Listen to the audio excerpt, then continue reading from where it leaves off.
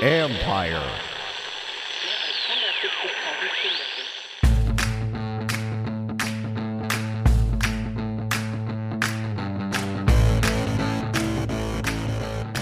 Hello and welcome to my podcast. Coming up, an interview with Brian Mitchell, where I talk to him about being one of 7 kids growing up, how that shaped him, the Hall of Fame, transition to being a punt returner, and could he play quarterback in today's NFL? I also have an interview coming up with Jimmy Moreland, the Redskins corner, the People's Corner I call him. I asked him about that. I asked him about his nickname at JMU, which was Jimmy Effin Moreland, his thoughts on all that.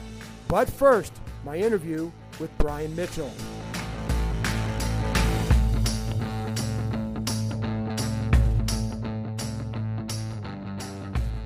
So now I'm bringing on one of my all-time favorites, Brian Mitchell, and I say that because way back when I was a young reporter, I remember a game where B. Mitch made a couple mistakes, but he was the last guy standing in his locker answering every question, and he felt like he had a duty to do that, and ever since then, I'm like, this is my guy. So I appreciate you joining me, Brian. And the first thing I want to ask you, because you're known for being very outspoken and all that, have you ever lost an argument? Yeah. To who? I lost the argument to the man who told me to always stand there and tell your own story, my father. The one thing he always said, if you just leave and you walk away from a situation, you allow other people to tell your story. But if you stand back and you tell exactly what happened and face it, then other people respect you when you're trying to say something to them. So that's the reason I was still standing there after that game, because, I wanted to tell my story. I wanted to face what happened and then just focus my attention on working to get better. And that I remember. I can still remember that scene, and it always impressed me and set the standard for what I think pro athletes how they should handle things. But you were, I think, one of 7 kids, right? Yes. Where did you fit in that, and where did you fit in that dynamic? I'm the youngest of 7. Oh I'm gosh. The youngest of 7. I got 4. Well, the two girls are the oldest, Linda and Frida. And then I have 4 brothers, Blanche, Michael, Tyrone, and Darryl. And then I fall at the end. And I always told them that they saved the best for last. That's got to shape you. Like I said, you stand out in a lot of ways. How did being last in a group of 7 shape you? Well, you were always humble. You had to learn how to fight because you weren't the biggest guy. So the thing about you always had someone telling you what to do. But the whole thing about it is, if you were to see me around my family, although I went to the NFL, they still treat me like the baby brother. That's how just so? The way it is. What do they do? My sisters, they still want to dress me. They constantly they send me cologne all the time. My brothers, when I get home, it's like, remember, you're still my little brother. They are the ones that kind of keep me grounded and humble. Because all of the NFL stuff that gets left outside the door when I go home. So it was great to be with them. It taught me how to be fast because you get to the kitchen table last, you don't eat. Well, listen, I was the 4th of 5, and on our street, the older kids we all played together. So these kids are old. You're 5 years. I was 5 years younger than some of these people. But the younger kids were the ones who excelled. The older kids did well, but the younger ones are the ones who really excelled. Did you kind of? Is that kind of what happened to you? Yeah, because once I got to be, my brother Darryl is 5.5 years older than me, and I basically hung with him and went with him everywhere that he went. And I can remember playing football with them when I was 12. They were 17, and they wouldn't hit me as hard, but, I got to the point where I was talking so much trash and they started to hit me because they were upset with me. And I started lifting weights around that time. He was playing high school football, and I would go with him sometimes, and I started lifting a little bit. And I just became much more of a competitor because I always dealt with, basketball. We raced. My whole street was all relatives. Yeah. And there were about 25 to 30 homes. My grandmother had owned all the property. And, when we competed, I competed with the older people. So when I finally started competing in school, junior high and high school, nothing scared me, nothing bothered me because I've been dealing with that my whole life. Certainly didn't do what you did, but I can relate just from the standpoint of how you have to try and stand out. When did you talk about talking trash at age 12, when did you realize that you were good at doing that? They're good at talking trash? Yeah. Probably as long as I can remember, because I remember I can tell you that was the time me and my brother and Michael we were playing basketball. We had like a little 8.5-foot goal, and I was 8th grade or 9th grade. So he came over. I guess he had been hanging out with some of his friends. You know, he's much older than me. So he comes over there and he's talking a little train. I dunked on him and he got mad. And I kept talking to him. So you keep talking, I'm punching your face. You know, and this is my older brother. So I got me. He said he was gonna punch me, so I caught him with a quick one and took off. You know, I knew I was good at the talking aspect because, you know, you watching them my whole life. You know, my dad was one who he was quick with it. You know, I tell people my dad was the Muhammad Ali of my time because he basically was he had these quick ways there, that quick wit, knew how to say things to people, and sometimes he'll say something so quick and you have to later on you go, what did you just say? And I never, you know, I just try to stay on top of it. And the physical, you know, I always felt, you know, we talking, we were playing the dozens, and never did you have to worry about fighting. But that one time with my brother, but you know, I was good at it, and I kept enhancing it because it got to the point of when I started playing football in high school and got to college.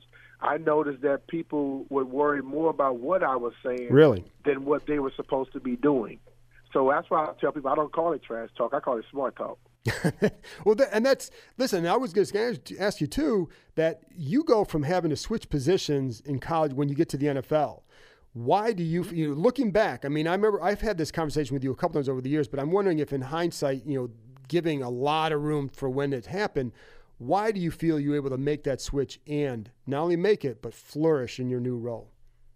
Well, I always view myself as a football player, not a particular position. You know, when I was in the 6th grade, 7th grade, I was a running back. And then when I got to the 8th grade, the coach moved me to quarterback because he said I was the best athlete that had the best arm.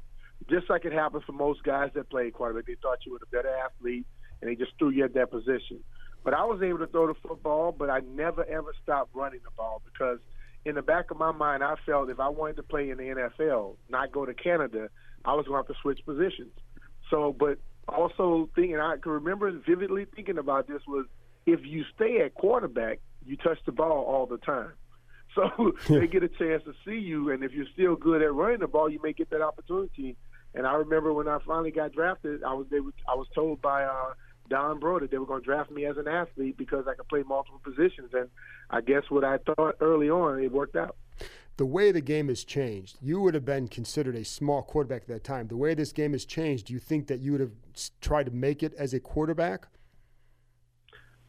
Yeah, I think I would have a little chance or an opportunity to do it because I look at when I ran all the stuff you see today, where you see Kyler Murray, you see even Dwayne Haskins, and all these guys are running it from the shotgun, you know, which opens up things a little bit more. Defenses are playing a lot softer, which gives you space. Right. I ran everything from under the center. You know, we ran an option, but we didn't run it with the wishbone. We had 2 slots and 2 wideouts. We ran stuff from there. And most of the time when I actually ran the ball, I just ran off of a broken play. But if it was like the way it is designed today and the confusion that you can make with an offense, I would see my senior year I had right at 2,000 yards passing and over 1,300 yards rushing. You know, if I was doing it in this day and age with these soft defenses, I can see about 4,000 yards passing and somewhere close to 2,000 rushing. There you go, all-purpose guy. Right, and also as a returner, what was that adjustment like for you? I'll be honest with you, John. There was only about, you know, the transition I had to make was all your life you dreamed to be in this position, and this is the opportunity they give you, so you got to make the best of it. There you go. Only thing I had to figure out was how to catch punts. I never had caught punts before. The kickoffs were easy. The punts, you know, one guy kicks 10 punts, they can come 10 different ways.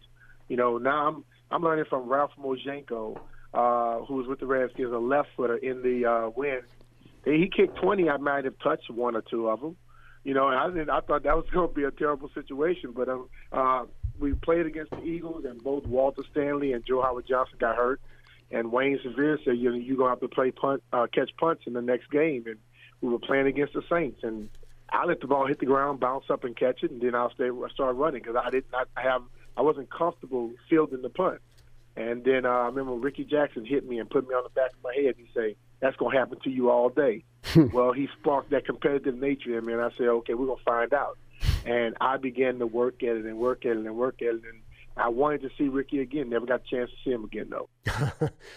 I'm going to set this one up on a tee for you. I think I know what you're going to say. Does the Hall of Fame undervalue the special teams contributors? Yeah, they do. And why, I don't know, because, we see Jan Stenerud, who was the only specialty player that was there. Mm-hmm. Now you have Ray Guy, you have Morton Anderson. They're kicking the ball, okay? If they can go because of what they do, the guys that were very good at doing what I did, that shouldn't be a problem. I look at guys before me, Billy White Shoes Johnson. I look at, Mel Gray and those type of guys. And then you look at myself, Devin Hester. Why wouldn't somebody like that be able to get there? You can sit there and they talk about the chunk yardage and things of that sort. How many people have done it? And how many people have stood out like the people that I named? So yes, I think they don't give us enough respect. And hell, if you really think about it, all of these receivers and quarterbacks and running backs that go, and you look at the small amount of running back, the linemen that actually go, right. They don't give the linemen enough respect because none of those guys can do what they do without the linemen in front of them. Well, I think, you can look at Joe Jacoby as probably exhibit A on that. Exactly. And for yourself, do you think that, did you think when you were done that you would be considered more for the Hall? You know what? I never really thought about it a lot until as it started going on, like my latter years when I would hear people start to talk about it and, had a conversation with Peter King, and then I saw a comment from Gale Sayers who said, Brian could have played nowadays the way I played. Those things make you begin to think about it. And then when I hear people talk about it, I think about it a little bit. But I always felt that, all you can do is go out there and, you go out and you put, I call it a resume. You put the best resume you can, and you let people make the decision. Because, it's the Pro Football Hall of Fame. I never thought it was the defensive back Hall of Fame or the wide receiver or if you're going to call it the Pro Football Hall of Fame, you need to represent every position. And why would I have to compete with a Joe Montana to get to a level when I competed with the guys that did it with me? Right. That's the whole level. I should have to compete against other return guys and see who did it better or not. But that's not the way they do it. They try to say, well, is he a Jerry Rice? Well, could Jerry Rice have done what I did? Every time the Redskins struggle with the punt return game, and I'm sure you hear this too, they got to have him talk to B. Mitch. B. Mitch's got to go talk to this guy. You're very big on mentoring guys, and you got the motivational skills. Did you ever want to coach? Did they ever talk to you about coaching or anybody?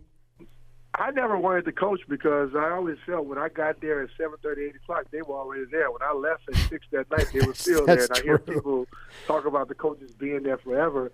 I just felt that if you can just give someone something that they can work on directly, being like a consultant or just being a mentor to some guys, that may work better. The coaching thing is depending on what coach you end up with, You get with the coach where they want you to be there damn near 18 hours. I couldn't do that. Now, if I was to go under a guy like a Tony Dungy who believed that you go home, you're with your family for dinner, you better be home by 6 o'clock. A guy like Bruce Arians, if you don't go to your kid's game on Friday, I'll fire you. Those guys that understand that there's more to life than just the actual game, and you can still have success at it. Why do you have to be there for 18 hours? Why do you have to be in a 3-hour practice? If you are working on the proper things, working smart, instead of going out there and doing a lot of stupid things, you can still accomplish the same. I watch teams that practice forever, meet forever, and they still don't have a lot of success. Right. But Coach Gibbs, I remember being out on the field with him. He believed in about an hour and 50 minutes, and then you go in. Yeah. If you don't get it right, then he just felt you won't be on my football team. So he made guys really, really study when they got home. They prepared, and when they got on the field, they made sure everything worked out. Speaking of Gibbs, when you got here, this franchise was in its heyday. It hasn't been that way for a long time. Are it was your second year you won a Super Bowl, right? Yes. So how do you look back and what has happened and why has it gone this way?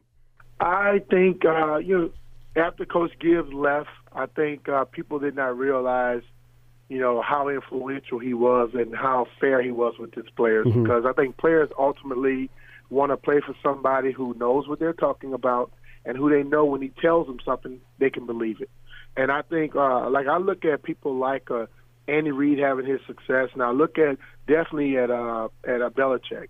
you know, you basically you run your thing from the top down. You don't run it from the bottom up, okay? You don't run it from players to management. The coach has to have some influence and some authority. You know, I grew up with a military father, and I was always known about the chain of command, okay? If that chain of command is broken, you're not going to have much success. So when I look at a lot of teams today, I look at the Redskins too, all right? When Coach Gibbs was here, you basically felt Coach Gibbs was the main man because that's where the final say came when it came to football stuff. Has it been that way since he left? You know, you have so many people trying to get involved. So many people want to lead. And you need to make it because ultimately for a football team franchise to be there, if you have the right coach in the position, that guy is going to be able to lead. When he speaks, the players are going to understand he's going to be the final say. And then you're going to be able to have success. If you're winning on the field, you're going to automatically win off the field. Can they have that with Jay Gruden, you think? I think if they were to give Jay, I would think Jay has to change back a little bit because when he first got here, he was kind of that guy who told you what he believed. Yes, he did. And then when the stuff went down with Robert, he changed a little bit. And then I think he began to like that. He likes being that happy-go-lucky, joking kind of guy and be friends with everybody. I tell my kids, I'm your father. I'm not your friend. You know, I can laugh with you, but when it comes time to handle your business, it's time to handle your business.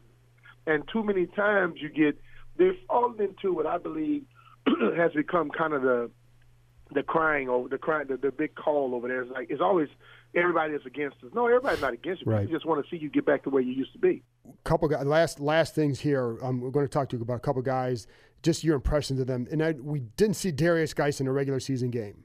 What is your take on him, and what are you expecting from him this year? I think Darius Geis is a guy with a lot of potential, of someone who, if he's healthy, he could be remarkable.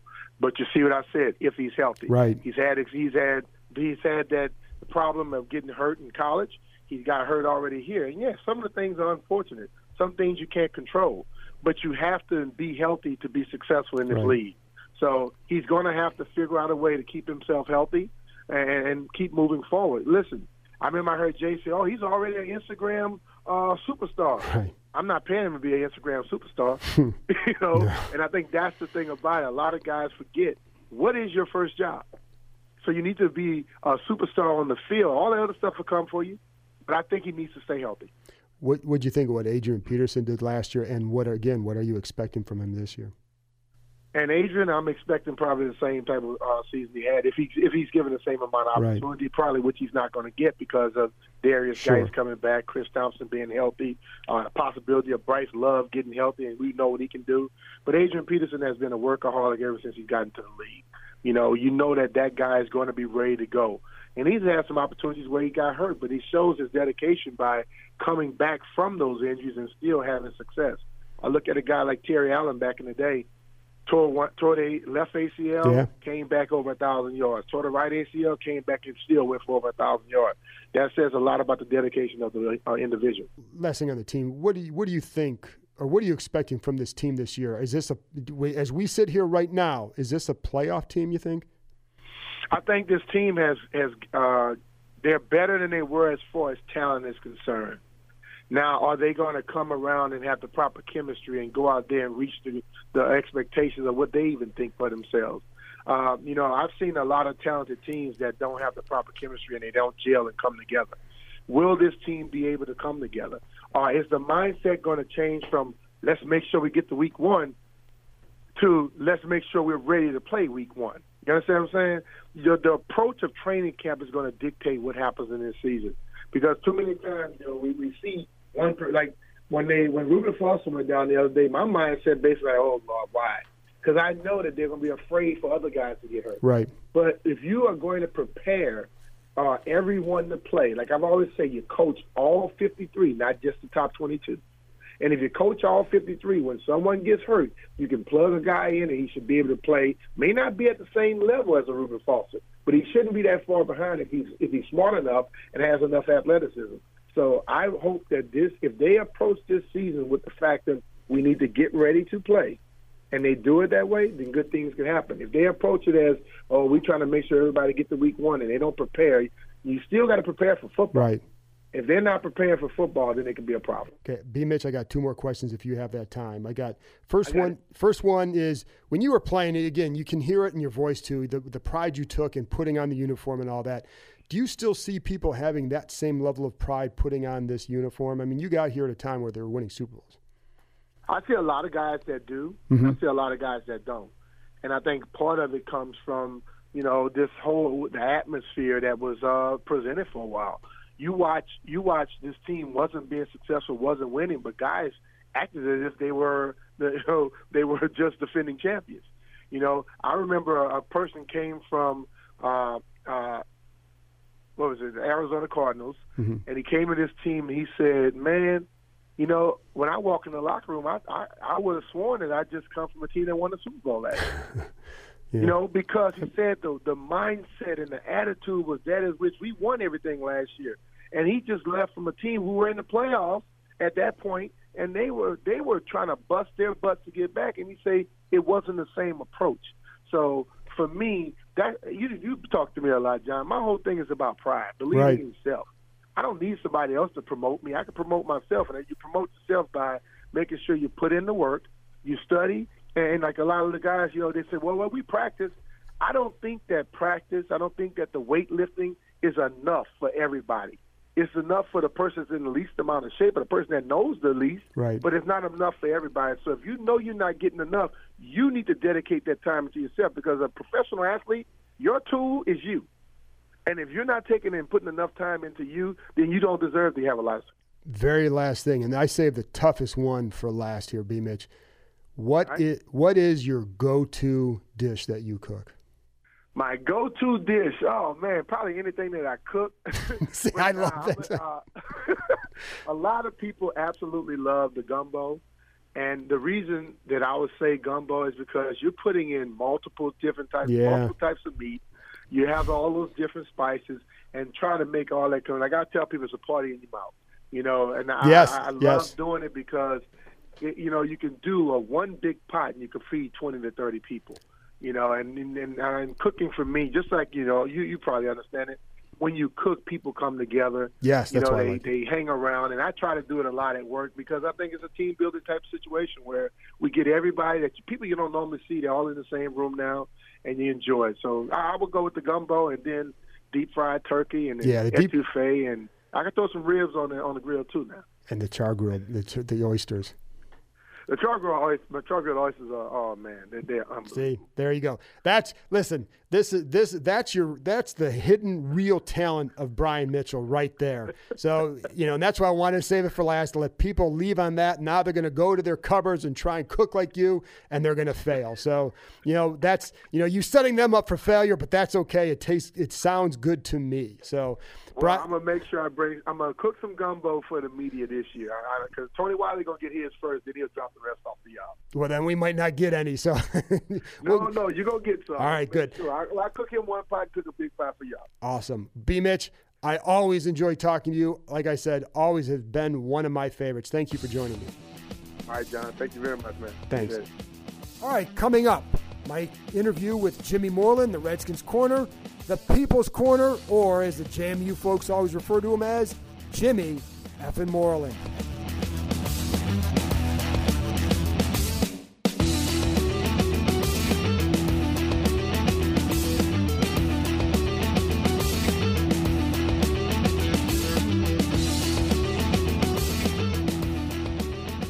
So I'm here with Jimmy Moreland. Jimmy, first of all, let's talk about what you guys are out here doing today, all the rookies, building the garden. When's the last time have you ever built a garden? Man, that's my first time ever building a garden. But, just getting around to see the kids, how excited they are, man. It's just a beautiful day, man. The sun's out. Why not come out and garden? What does it mean to you to be able to now be in a position to help with this stuff? Just being in a position because my community I grew up in, it's not too many beautiful areas down there. So, just getting around the kids, help build the younger community up is a blessing. Now, you've kind of been like the big name here in the first couple weeks of OTAs. Have you noticed how much fans are kind of swooning and falling in love with Jimmy Moreland? You notice it, but that's not my biggest worries right now. My worries is just not trying to get in the playbook, learn from the vets. Like I said before, and just getting to learn everybody around the whole environment of the Redskins. It's funny because like I kind of dubbed you on social media the People's Corner because fans love you so much, but then people from JMU are like, no, it's Jimmy effing Moreland. Were you aware of that one? Yeah, I was aware of it in college, but I let my fans go through that little phase. That they're gonna argue here and there, but that's just JMU community protecting me. So they want their players to be treated well and stuff like that. So that's just a thing for the fans. I know again we're not watching you guys in pads or anything like that, but what do you feel like you've been able to show? We've seen the picks. What are some of the other things early on that you feel you've been able to show? I've been able to show I can adapt to the game really fast. My football skills, my IQ is very high and stuff like that. So I'm very adaptive to the film room. Not just planning on working out and getting my body in shape and staying healthy. What is it when you talk about the film and all that? Are there some moments out there where you say that's like I made this play because I'm in position because of what my film, even in practice, has already shown me? We always in the film room. Learn the defense, the coverages here and there. What's my weakness in the coverage, what's my strength in the coverage. Things like that in the film room just helps a lot. One of the things you brought up when we talked to you after the draft, you said you got dog in you. What's that dog? When you say you got, what does that mean? That means playing with a chip on your shoulder. Having very high confidence of the level of yourself, and knowing your skills, knowing what you're capable of doing, and just going out there and just proving. Has it been hard to maintain that? Because you're a guy who's kind of do you feel like an underdog just because you didn't go to the Division I school? You're a 7th-round pick. Do you feel like more of an underdog type? Growing up, I was an underdog type. I was very small, but I was the person who's making big plays on the field. So I just grew up like that in the environment I was raised around. Just looking at all the older people who came before me that was coming out my area. Those guys led the way, and I'm just here just to lead the way for the other young community. I've seen you reference where you've come from before and like some of that toughness, all that. What was it like for you growing up? It was rough. Not being a big town and things like that. Not much is inside the town. But just seeing all the players that are able to make it out and the ones who wasn't on the right track. But there's great talent everywhere. How does that, like, everybody's kind of a product of where they come from. What do you take from where you grew up, and how does that make you who you are now? It makes me the player I'm on the field because, it's, on the field it's a sense of home, safe, an area where I can just trust in myself, and be me, that raised me up in my environment and stuff like that to be able to zone out all the stuff for in the neighborhood, bad things like that. And just getting to know your self. How bad was it when you say that? No, it wasn't truly that bad, but you get to see things with a different perspective. When I moved from out the Belle Glade area and moved to Roy Palm Beach, I was able to see what's going around in the neighborhood, how things are, and things like that. And when for going to college, you get to JMU, you almost was another school you were almost going to go to, right? Yeah, I had a lot of MAC schools coming out. I went on an early visit to Toledo, didn't weigh as much as they wanted to, so a lot of schools today offer back in the MAC. I went on an early visit. I went on another visit with Coastal Carolina, me and my homeboy, my other teammate Ezekiel Edmonds. He went to UMass the next week, and they both took our scholarships. So I got on to JMU late, and it just a blessing in disguise to be able to get to a D1 AA school.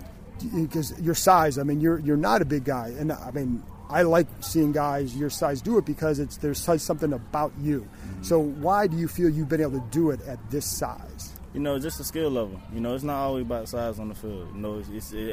Can you be able to get all the knowledge down and focus in on the plays and know what plays to make that and do your job. That's the biggest thing of it all, be able to do your job. Just a couple more here, but when you were at JMU, you had the issue with the petty larceny. What did you learn from all of that? Just to watch my surroundings. Not everything, not everyone is good for you. You got to be able to push the ones away from you, and just make the right decisions at the same time. When did you know that, hey, maybe I can get to the NFL? When I first started playing football. Really? Yeah, really. I knew I was small, like I said, but I was very good at what I do. Never a doubt in my mind was I was going to be able to be here at this level. It's just someone give me a chance to. I mean, that's a hard thing. Like, kids can say that, but so you never wavered in that belief. No, I never waver. Some people say you have plan A, plan B, and there you have those. But you always work hard for your plan A. And that, which is why you're here. How small were you coming out of high school that they were saying you were too small? I was the same height, basically. Probably grew an inch or taller once I got into college. But I was 155 going into college.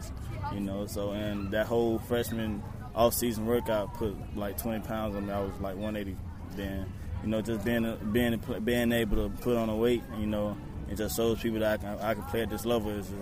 I'm just trying to stay on to that. It's funny. I don't know if the other thing you've seen or noticed on social media is like they say, well, move him to safety, move him to safety. The guy could be a really good corner. Why would you move him? You seem to have a corner's mentality, correct? Yes, sir. I love playing press man. I love man coverage and stuff like that. So, just being able to be in the playbook, like I said, learn from the older vets and learn the schemes and things, all the in and outs of the offense, just able to help me. Last thing, what are you most looking forward to when you guys get to training camp? Looking forward to being around everyone, finally putting on pads and finally be able to show what I'm worth.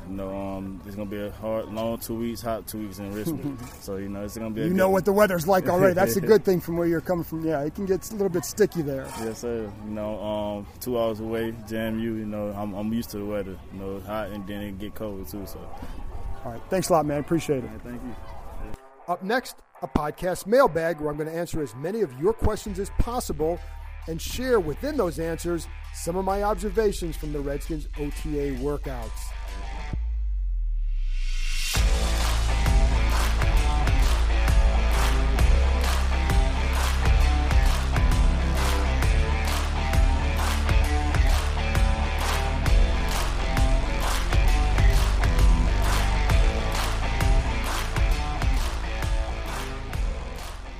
Okay, let's get to your questions.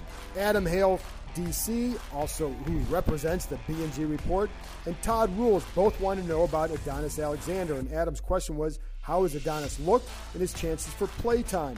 All right, good question, because he's a guy that I am intrigued to see when the Redskins get to Richmond in August, or actually late July. And the reason is because I've heard some good things about his offseason, the work that he put in. Remember, he wasn't training for the NFL last year, and when he was drafted. This offseason, he had a chance to do what everybody else did last year, which is train for the NFL. So he had that chance. He looks really good when I've seen him on the field. And I'm talking physically, he looks really good. And you see the length. Obviously, that's not going to change. But I saw more. It looked like he looked stronger, which I think is a good thing. And I've heard some cautious optimism regarding his play. He will stay at corner for anybody who keeps asking about him at safety. If he went to safety, it would take him a couple years to transition to become a legitimate chance to start. And I don't even know that he would be there. I do know when the Redskins drafted him in the supplemental draft, that day I asked somebody there about him in safety, and the comment I got back was they didn't feel like that he was very good there in college, at least not to play it at an NFL level. Besides, he's got length, folks. You want that length at cornerback. Look at Josh Norman, look at Richard Sherman, guys like that. They want somebody like that, and he has a chance to be that guy in a versatile corner where he could also play. He could move around in certain spots, maybe play a safety role in the red zone, for example, covering a tight end because he has that size. The thing with Alexander, if he comes through, it allows them to do something with Norman in the future if they so desire. So if Alexander has a good year, if he has a great August or something like that, or just a good year, and they feel like, yeah, this guy can start for them in 2020, it allows them to move on from the expensive Josh Norman if things stay the same there. All right, let's move on. Jackson Didlake wants to know, how realistic are the expectations for Jimmy Moreland? Are they getting out of control? Yeah, to a degree they are. But that's kind of what happens now. He's become, I dubbed him the people's corner, as you heard in the interview. What we're seeing now is a guy who's making plays, and that's always a good thing. He's making plays because I think he's always in the right spot. He knows where to be and when. It starts with that. And I always tell my kids when I used to coach that you've got to be in a position to make a play before you can actually make them.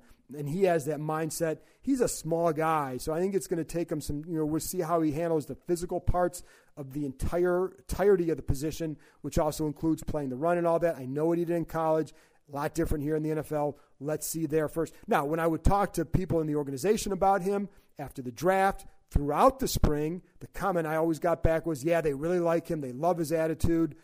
He has a shot. Now, when they say he has a shot, it is to make the 53-man roster. They're not going beyond that just now just because he's picked off a couple passes in the preseason.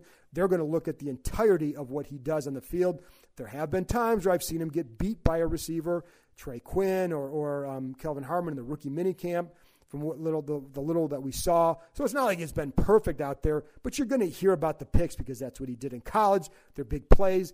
Everybody can see those. That's when you notice him. But unless you're watching him every play and you know what he's supposed to be doing and all that, you really don't know exactly how great he's doing or how well he's doing.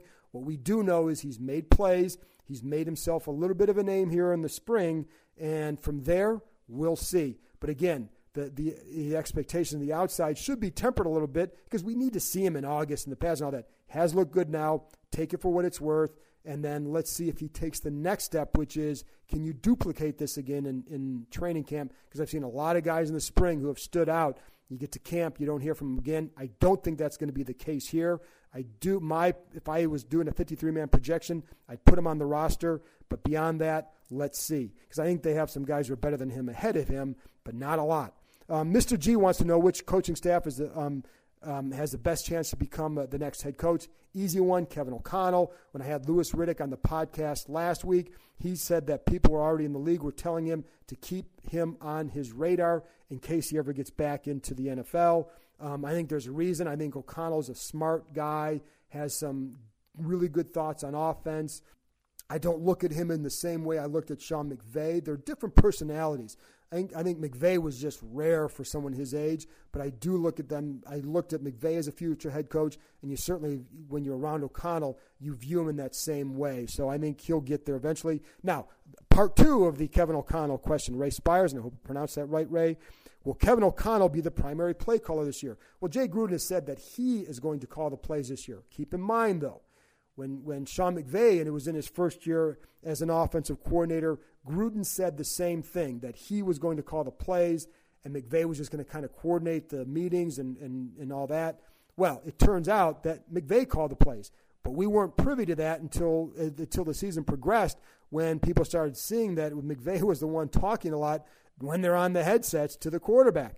So, but the reason why Gruden did it that way, because he wanted to limit the pressure on McVay and the burden on McVay, so that way if something was screwed up, if there were questions about play calling or something along those lines, the heat would fall on Gruden and not a first-time play caller. So it wouldn't shock me at all if O'Connell ends up to be the primary play caller, just based on the way Gruden has handled this in the past.